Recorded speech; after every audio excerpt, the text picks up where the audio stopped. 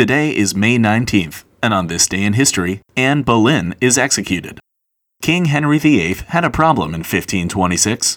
Henry's father had suffered through a series of civil wars before taking the crown thanks to questions of succession, and Henry wanted to secure his dynasty by having a male heir. But his marriage to Catherine of Aragon, his brother's widow, had produced no surviving sons. Desperate, Henry turned his attention and affection to one of Catherine's maids of honor, Anne Boleyn. Boleyn had been trained as a maid of honor to the Queen of France before returning home to England, and while at court, her elegance, wit, and charm had caught the king's eye.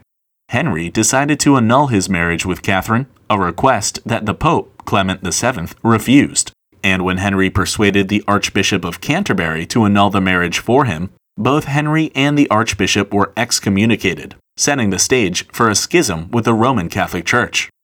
Anne married Henry in January of 1533, becoming the Queen of England, and giving birth to her daughter Elizabeth I later that year.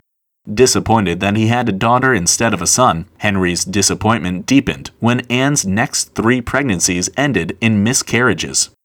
By 1536, Henry had set his sights on another maid of honor, Jane Seymour, and in order to rid himself of his wife, had Anne investigated for high treason.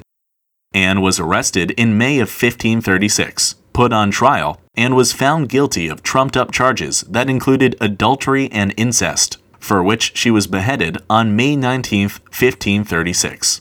The next day, Henry announced his engagement to Jane Seymour, who would go on to give him the male heir he so desperately desired, while Anne Boleyn would go down in history as the woman who drove Henry to establish the Church of England just so he could marry her.